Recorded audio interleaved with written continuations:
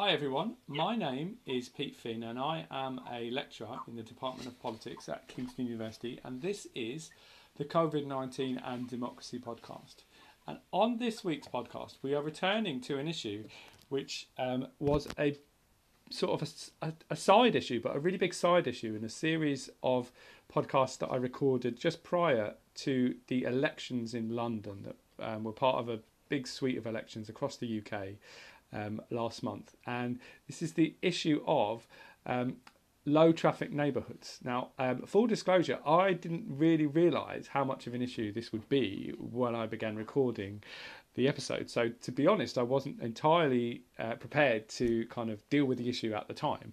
And so that's why we're circling back to it now, because it's become a really divisive and interesting issue in politics within London. And I think it's probably got something to say or something to feed into broader debates moving forward, certainly around policies related to how we mitigate and manage climate change. So on the episode to talk about this, I've got two really interesting guests. And so firstly, thank you for them to coming on. I've got Paul Wheeler, who is a long-term Labour member, and he's also the founder of the London Cyclists with a Conscience, which sounds like a fantastic group.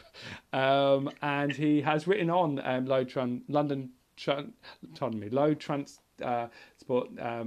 neighbourhoods on London, and I'll put the link to that in the show notes. And you can follow Paul on Twitter, and his Twitter handle will be in the show notes as well. I've also got Neil Reynolds, who is running in local elections in Hanwell next year in Ealing for the Green Party. And likewise, you can follow Neil on Twitter, and I'll put his handle in the show notes as well. So Paul and Neil, welcome to the podcast, and thank you very much for joining me today. Thank you. Okay, yeah, good to be here. Thanks for asking us. You're both very welcome indeed.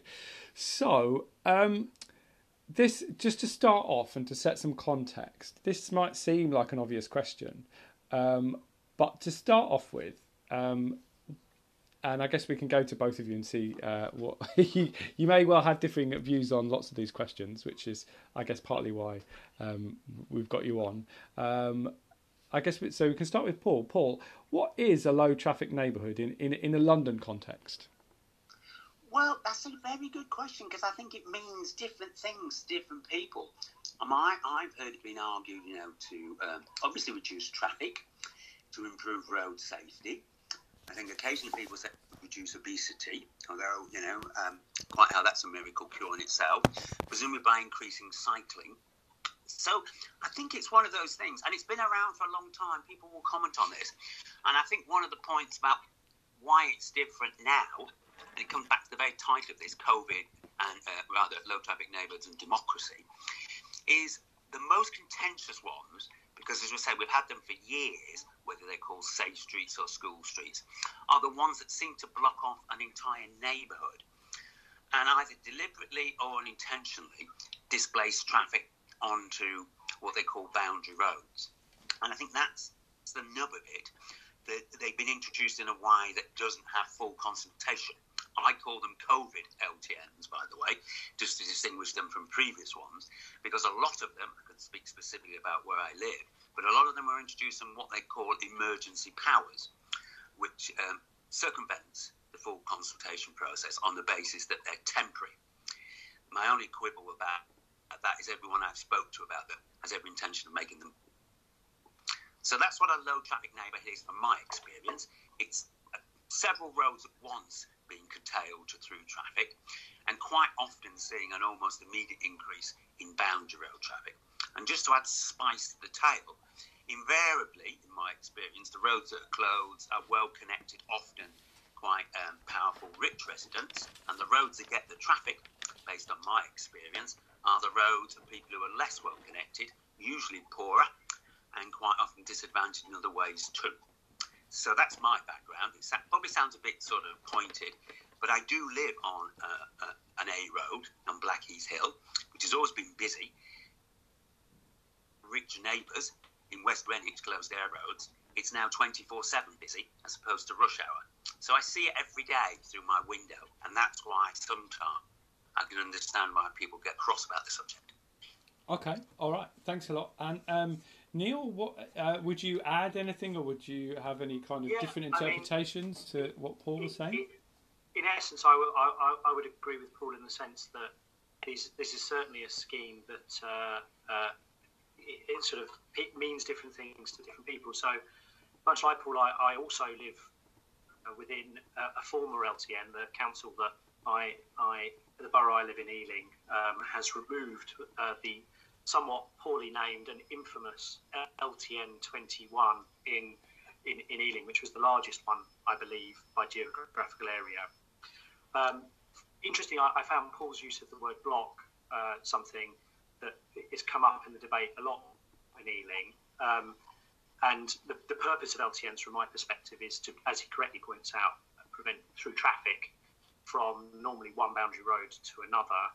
The idea of which is really there's a carrot and a stick within the policy. So it is expressly intended to make car usage less convenient, and at the same time to provide a more welcoming environment for other forms of active transport, be that walking or in some ways, I think probably the primary beneficiary was cycling in terms of the road space that was allocated to them. The schemes do certainly rely on inconvenience to a point in terms of car usage. When we go on to discuss the nature of the roads, certainly boundary roads sometimes do see an increase in traffic initially. They've existed for a long time all across London for a variety of reasons. In Ealing, there's a low traffic neighbourhood over the back of the Ealing Broadway shopping centre, which was to manage traffic flow, and near the Sainsbury's in West Ealing. But also, really, I think that the crucial point with the low traffic neighbourhoods is to try and encourage people to make short journeys by ways of other than the car. And in my local area, I was campaigning on a street the other day, which half of which is either ex-local authority or current local authority. And again, it's been turned into a cut-through from 1A road to another in order to reduce travel times off a main road, which tends to have very large, generously proportioned houses. So I'm not so clear the evidence about relative disadvantage is in fact clear-cut. And one of the things I would say about these schemes is sometimes claims tend to be anecdotal, which has rather been the nature of the debate as they've been implemented in such a rush. Okay, all right. Thanks very much, both of you. So, in terms of the history, I mean, forgive me if I'm wrong. There's a history of both of these in London, right? Absolutely. Certainly under different names, but kind of related policies or with similar stated aims. And then there's also history beyond, kind of both in the UK and elsewhere. And so, so starting with you, Paul, what would be the main takeaways from those, or kind of the history of low traffic neighbourhoods, both in London and abroad? Or further afield, I'm aware that's a big question, but yeah. Well, I think the history is, I mean, clearly, they can work and they've been shown to work, but I think they work well when properly designed and consulted. I think quite a bit of the anger over the last 6 months is the fact that these schemes have been introduced in a hurry and they've not been thought through when the consequences become clear. And although, I mean, we're right to say that you've got to be very careful of the evidence. There's a lot of it contested. By way of information, there's one organisation that I have seen who are opinionated, but also rely on facts a lot, called One Lewisham, and they have been very thorough about indicating the impact of displaced traffic in Lee Green. Now, Lee Green's quite an important one because that's where the traffic's being displaced to, and I think we all are aware of the recent coroner's case where the young girl's death was attributed to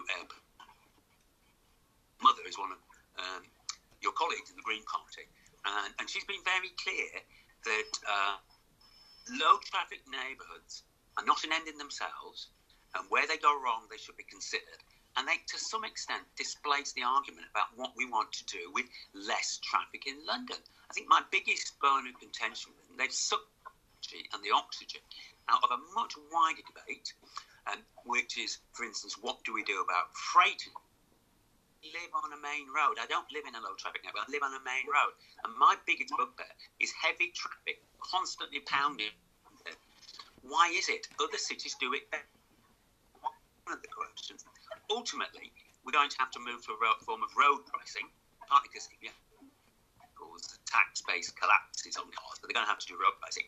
But none of that is discussed properly because we've set neighbour against neighbour. We sort of tend to avoid the bigger arguments around what do we do about freight. A lot of transport confidence in it has collapsed, and how do we bring that back? So I think the lesson backwards in a nutshell is they only work on a small scale where they're properly consulted. They're not the answer to reducing traffic in London. But is the debate about traffic in London ought to be much wider than low traffic neighbourhoods. By and large, they don't really improve air quality. I don't think there's any evidence of that other than anecdotal.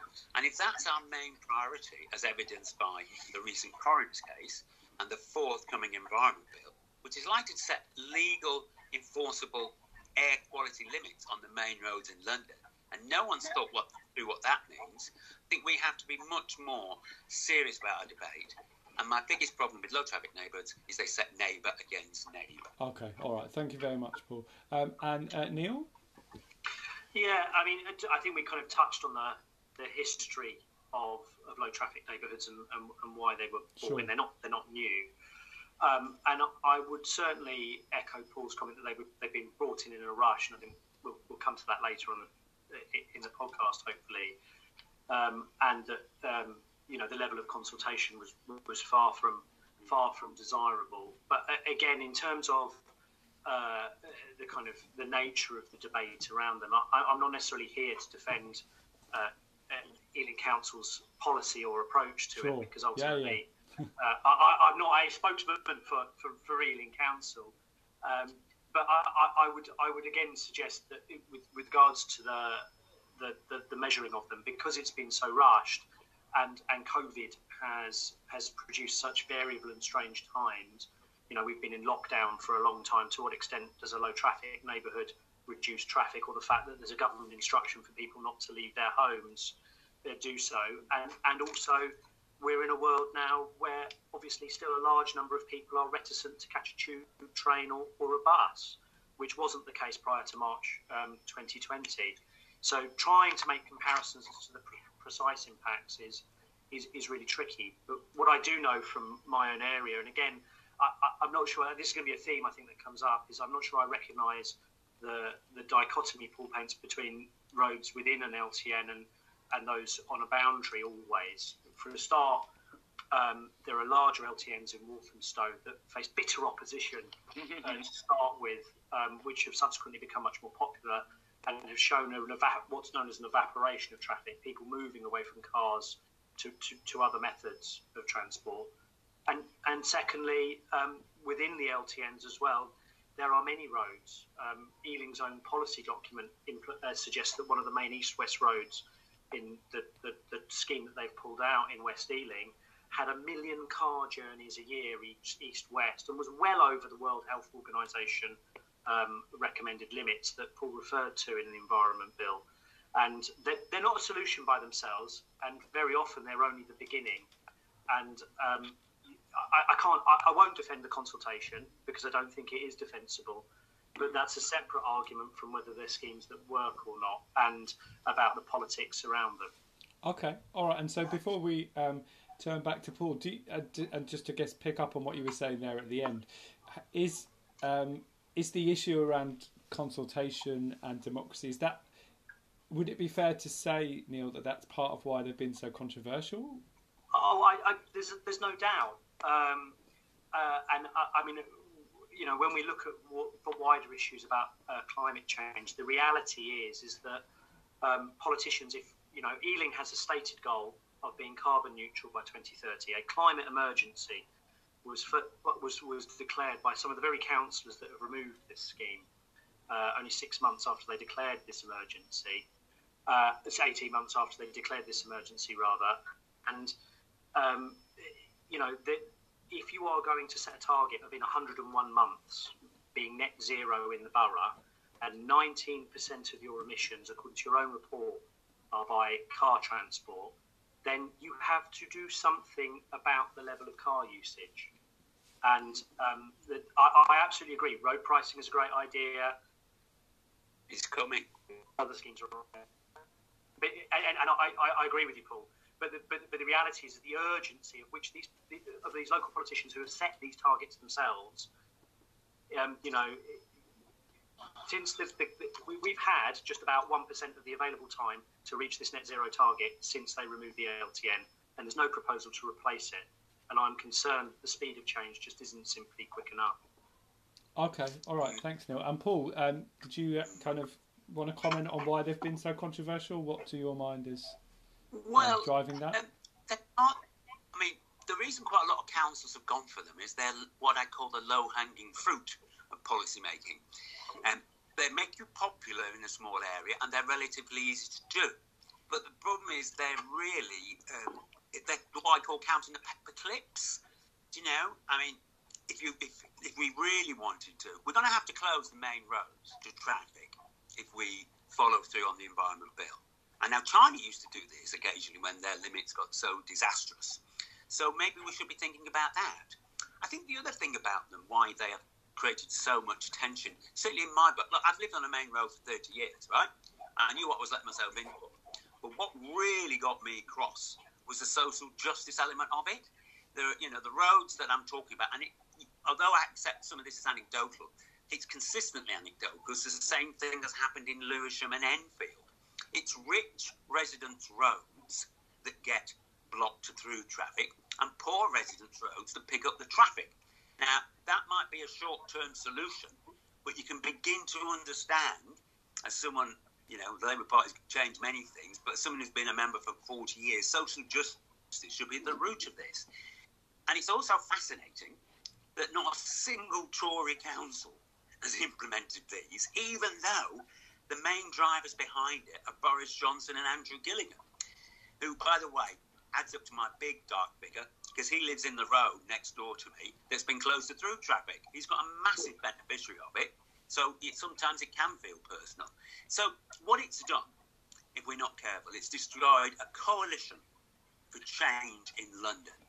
There was the Green Party, it was Progressive Labour, it was Liberal Democrats all said we've got to do something about traffic, right? We've got to do something about restoring confidence in public transport. And we've all had a huge argument with each other over something that is, frankly, if we were going to implement it, should be the last thing we implemented when we've sorted out the air pollution and congestion on the main roads. But no one's talking about that anymore. Sadiq Khan isn't that crazy guy, Will Norman, who goes round sort of, saying he's a wonderful guy. He has never once mentioned how do we get freight off our main roads. And it's freight that kills cyclists. He's never once addressed that issue. And that's why you can see how people get a bit cross about this. They've taken the low-hanging fruit, they've looked after rich neighbours, and they've ignored the main issues. Apart from that, it's perfect. Okay, and Neil, I feel like you wanted to come in before we move to the next step. Yeah, I mean, again, there's an assertion there that the people that are living on the roads that are affected are definitively less disadvantaged, are more disadvantaged. In the LTN I live in, two of the roads which have the highest levels of illegal pollution. One is the cheapest residential road. Is the cheapest residential road, arguably, within the LTN. The reason being that it's the one that was the main cut through, and therefore it is the least desirable. Another one, which I was on the other day, had a substantial number of local authority properties, who presumably have a large number of social housing tenants. So, in Ealing, we have a cabinet councillor who's represents a ward, North Holt West End, which is one of the most deprived in the borough. It's full of natural LTNs, and it's one of the most deprived. So, when you build a new estate, and in the 1960s and 1970s when they built new estates, they frequently did so that they weren't open to closed traffic. If you go to your local council estate, it's very likely you can't drive through it. Well, I'm not disagreeing on the specifics, but I want to point out the reason we asked why was it so controversial. that in quite a lot of cases, possibly not all, but in quite a lot, and I've named some of them, the people who benefited were very wealthy residents, as in Dulwich Village, and the people who were disadvantaged were people who live on main roads. And trust me, most of the main roads I know are private tenants, social housing, occasionally people like me, right? And the evidence is there. And your colleague in the Green Party, Deborah Wood, that's the first thing she says about the South Circular Road and why she will not support low traffic neighbourhoods in Lewisham. Okay, all right. So one thing that particularly, as a social scientist nerd, one thing that particularly interests me about this topic is the claim, and I'm not entirely sure how to read the claim is the claim that these have been kind of forced through, at least in Ealing anyway, and perhaps elsewhere, with kind of special emergency powers related to the pandemic. And I'm really interested to know both your take on that. So, Paul, do you want to start, and then we'll move to Neil? Well, I've coined the phrase COVID LTNs because I do think they are different from previous attempts to reduce traffic in specific areas. And they're also all or nothing because, there are gradations of traffic management. We had a very long-standing issue in local road where I live, and they made it one way. Now, it didn't stop all the traffic, but it massively reduced the problem. But because I think, and let's be clear, there's a very aggressive lobby here, London cyclists, London Cycling Campaign, who've been after this for years and have captured the commanding heights of Transport for London and a lot of Labour councils. And they are absolutely ruthless. I've spoke to several of them. Absolutely ruthless. They want no cars and they want this done immediately. And the reason you can't have consultation, they've told me, Paul, is people will object. Okay. And the best thing to do is rush it through, and then after a couple of years, it'll all die down, and we, London cyclists, have got what we want. And when you talk to people who are representing disabled people, they have a fraction of that influence and power. A fraction. Okay. Neil? Sorry, could you just remind me what the precise question was? Oh, so the question was about how or if there's been kind of some mechanism where lots of special powers went out to lots of different people during the pandemic, right? And I'm sure all three of us would agree that at least some of that is legitimate, right? But I just wondered, how did that feed into this instance? Yeah. So again, I don't want to sound like a conspiracy theorist, but I do sometimes wonder whether in Whitehall there's the so-called phrase "never let a good crisis go to waste," and so I do wonder in the Department of Transport somewhere where people did see an opportunity to try and change people's behaviour. The consultation, again, although I generally think street-based schemes are a good thing in encouraging travel, you're not going to find me defending Ealing Council or central government's approach to consultation with this. It's an object lesson in how not to bring people along with you. But I think what I would reflect is that they were brought in a rush for a reason. And again, what you've got to come back to is whether you really view the level of traffic as being 100% essential and 100% fixed. And part of the justification for bringing them in was, they were brought in normally over the summer as restrictions were being eased, and there was an expectation, especially last year in the summer when vaccines weren't available, that people simply wouldn't get on a bus and they simply wouldn't choose to get on a tube train because, for understandable reasons, a large proportion of the population would obviously want to avoid public transport and that kind of social contact if they possibly could. That means that people would make journeys that they otherwise wouldn't have done by the road, and you can see that now as we've unlocked. Traffic levels in London in the last 2 or 3 months have demonstrably increased very significantly because people don't want to use public transport at the moment. So the reason they were brought in was to try and encourage other methods of journeys, particularly the short journeys. 2/3 of them in Ealing are 5 kilometres or less, something that the vast majority of the population could cover if they were walking in about sort of 40 minutes or by bike in 10 or 15. and the idea was to try and transfer the choice, to provide a real choice of transport methods, and to try and make people make those active travel methods and manage the level of traffic. So they undoubtedly weren't brought in well, but they were brought in at the speed they were for a reason. And I think sometimes people have seen conspiracy when there isn't. What I would suggest, compare and contrast the attitude to School Street. And you may have a personal interest in School Street, where I've never met a single opponent of them, because they serve a very direct purpose and they are limited in their application. And, the more school streets, the better. Compare and contrast with what's happened with low traffic neighbourhoods. Because part of the problem, we were touched on it, yes, they were introduced badly. Yes, several of them don't work properly. But what have the councils done in the vast majority of cases? They've doubled down and said, well, you're having them, like them or not. And, and we're going to produce evidence that shows how great they are. And it's not a case of, well, let's listen, because, and why don't we address the main issue in this case, which is why won't people use public transport, and how can we get them back to using public transport? Now, that's not talked about. As I say, we picked the low-hanging fruit. We double down on it. We've got an aggressive, and I use that word advisedly, lobbyist group called London Cyclists, who will traduce anyone who opposes them, including one senior member who tried to get someone sacked from his employer. And that's Christian Walmart on the record, and he's made no apology for that. In fact, he says, I regret nothing. And if you're dealing with people like that, the idea of building a coalition for positive change, to reduce freight, one of the biggest things that, never mind cars exploding, it's public deliveries. We've all gone on Amazon. We're all having food delivered. All these vans are clubbing up the streets. There's a better way of doing that, but no one seems to want to talk about that, because we're using all our energy on division, low traffic neighbourhoods, which are a short term, although they look like they're going to be permanent in some cases, answer to a problem they're not really solving, which is reducing traffic in London. Okay, all right. Just before we turn to the next question, Neil, it looks like you wanted to come back in. Yeah, I'm not from the London Cycling Campaign. I'm not a member of the London Cycling Campaign.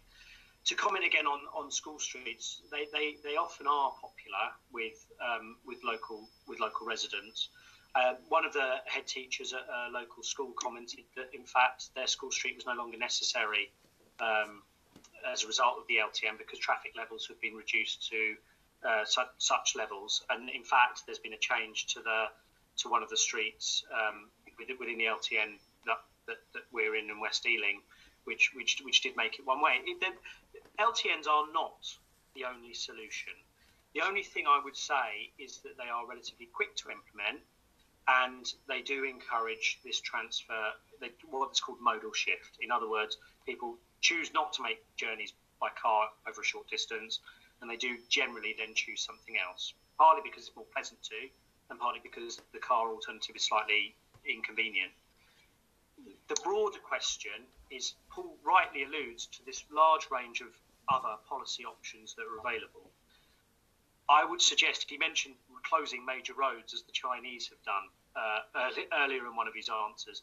And I do wonder if you think LTNs are controversial, I would imagine shutting the Uxbridge Road or the Lower Boston Road in Ealing would really get people going.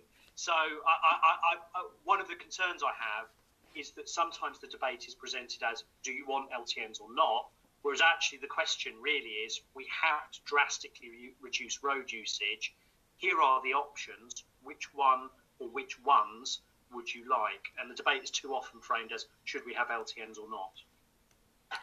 Okay, so another thing that I find particularly interesting about this issue is that, all the major parties involved in this. So Paul's a member of Labour, but you're not representing Labour as an elected representative. Neil, you're going to be running next year for the Green Party. Indeed. Is it? And this is a Tory or Conservative Party funding / policy, right? The Lib Dems, actually locally they oppose LTNs, but as a party they accept certainly the science around climate change. So this is an interesting issue because no one really in the mainstream of British politics denies that something needs to be done around climate change, right? So the issue comes to the debate around policy. And so I just wondered, to your mind, and I guess I probably know the answer to this question for both of you already, but like, are they an effective tool in improving air quality and locally? And then also, what about larger environmental goals? Because I guess what, like a simplistic way of thinking about it would be, well, clearly they would improve air quality within, like, say, the 5 or 6 streets that they're implemented in. But then if they don't lead to a drop in road traffic, then it might not have any environmental impact. But I just wondered, like, is that, or maybe that's too simplistic because the goal is actually to get people away from driving cars. So, Neil, do you want to start, and then we'll move to Paul? Yeah. So, I think that there are 2 separate issues that are related. One is air quality, and one is carbon emissions and climate change. Electric cars are better than internal combustion cars. There's no question of that. Studies seem to suggest that they generate about a third of the carbon, because a lot of you still have to generate significant amounts of electricity, and also a large amount of the carbon that's produced in car usage is actually the manufacture of the vehicle in its own right. So whilst they're better than like petrol or diesel cars, they're not a solution. Bear in mind, Ealing Council has set a target of being carbon neutral by 2030, 101 months' time. Well, you are unlikely to get there if you simply replace, even if you manage to replace all of the petrol cars and diesel cars with electric cars, you're still a long way from being carbon neutral, because these cars still use about a third of the same amount. The other thing is most of the social problems you get from cars are still the same with electric cars. They run people over, they cause congestion, they discourage the use of the road by other road users, because they make the road inherently a less safe place for them, whether they be walkers or people cycling. So I think the point is that there has to be a reduction in traffic. LTNs are not the only solution. They will not take you all of the way there. But again, I come back to this target. An emergency declared by every single councillor in Ealing Council is 101 months away. What is it that is going to be done that can be done cheaply, within budget, because these councils don't have endless money, and quickly, to have a dramatic impact? You have to do other things, but what I often found in this debate is there is a lack of alternatives. On one of the roads now in the LTN, there's 1 million car movements a year. What is going to be done to reduce that to very, very, very low levels? Because it has to be done quickly. And that, in reality, cannot be done by simply encouraging people out of their cars. There's going to have to be a way you enable people to travel another way. And also, politicians need to be honest. There will be some inconvenience for the car users, and that's unavoidable for all our benefits in the long run. Sure. Okay. And Paul? Well, it's sad, Rick, that the debate is focused on cars, can I say? And I get entirely what's being said, I understand that. But if you want to make an immediate impact on air quality, just ban wood-burning stoves tomorrow, and it would have a huge impact. We all know that. And I sometimes wonder if it's because it's all the middle classes who have wood-burning stoves that we don't do it, and they're increasingly the political class these days. But that would be a quick and simple solution. And coming back to traffic, it's the obsession with cars. When I say I put my obsession on the table, which is freight, which kills far more cyclists than cars do, by the way, although I'm happy for that to be corrected. But, they're the ones that cyclists worry about. Those big... And what are they all doing in the middle of London? I lived in Berlin. I never saw a big, heavy goods vehicle in the middle of Berlin. So there are ways of dealing with that. As I say, the explosion we've had in home deliveries, I think we could start to address that. The problem is they're a bit more complicated. You don't get a round of applause for doing it, and you have to put some serious effort and study into it. And we're all risk-averse from doing that at councils and TfL. So as I say, comes back to my point. The biggest tragedy of low traffic neighbourhoods is that they destroyed a coalition that was willing to see change. because we've set neighbour against neighbour. 50% of all traffic in London is on the red routes. Counts for 5% of their roads. That's what we should be talking about. How do we reduce that traffic? If you reduce that traffic, you make bus travel better and more reliable. But no one will talk about that because it's a bit too difficult because, there's complications about who owns the roads and how do they reduce it. I was only half serious when I said what the Chinese do is when there's huge air pollution. What they said is if your traffic number plate ends in 1, you can drive on a Tuesday, and if it ends in 2, you can only drive on a Wednesday. Now, that's the Chinese. We're not Chinese in terms of having a communist party, but that did drastically reduce pollution on particular days. We might be having to look at that in 6 months' time if we can't get the air quality right on the main roads, because people will sue us. I'm up for suing people on my road if the air quality levels exceed the legal limit. And that's the Mayor of London's going to sort that out. But we will have a legal right to do it. And I just love this podcast and all the conversations where what do we do about the traffic on our main roads, including freight, that's destroying the lives of people who live there and use those roads. And okay, you have a quiet night's sleep in a low traffic neighbourhood in Dulwich Village now. Well done. But it's no wonder people are angry. The social injustice of that approach and the amount of energy it's taken up. It's frankly disgraceful. Okay, all right. So, just before we wrap up, I just one final question, and I just wondered: do you think that so another interesting facet of this debate is it feels to me, at least, like this debate foreshadows, and is probably minuscule in comparison to the debates that we're all going to have over the next 10 years, 20 years, 50 years, right? Like my kids will probably be dealing with these issues when I'm long gone. It feels like they foreshadow debates around climate change. And so are there, do you think that's true and why? And then are there kind of policy learning points that we can take away from this? I guess we start with Neil first. It absolutely does. I think one of the factors we're going to face as we try and tackle climate change is at the very best our consumption will have to radically alter. At times our consumption will probably have to reduce in order to hit these targets. Again, sort of the government's wanting to be neutral by 2050. Ealing Council is suggesting it wants to be neutral by 2030. Well, to be neutral, 20% of its transport target is road usage. Okay, 20% of Ealing's carbon emissions are road usage. And it's one of the things that a council has quite a degree of control over because they are responsible for highways and transport to an extent. It's essentially, you will not be able to do this by simply tempting people out of their cars with goodies.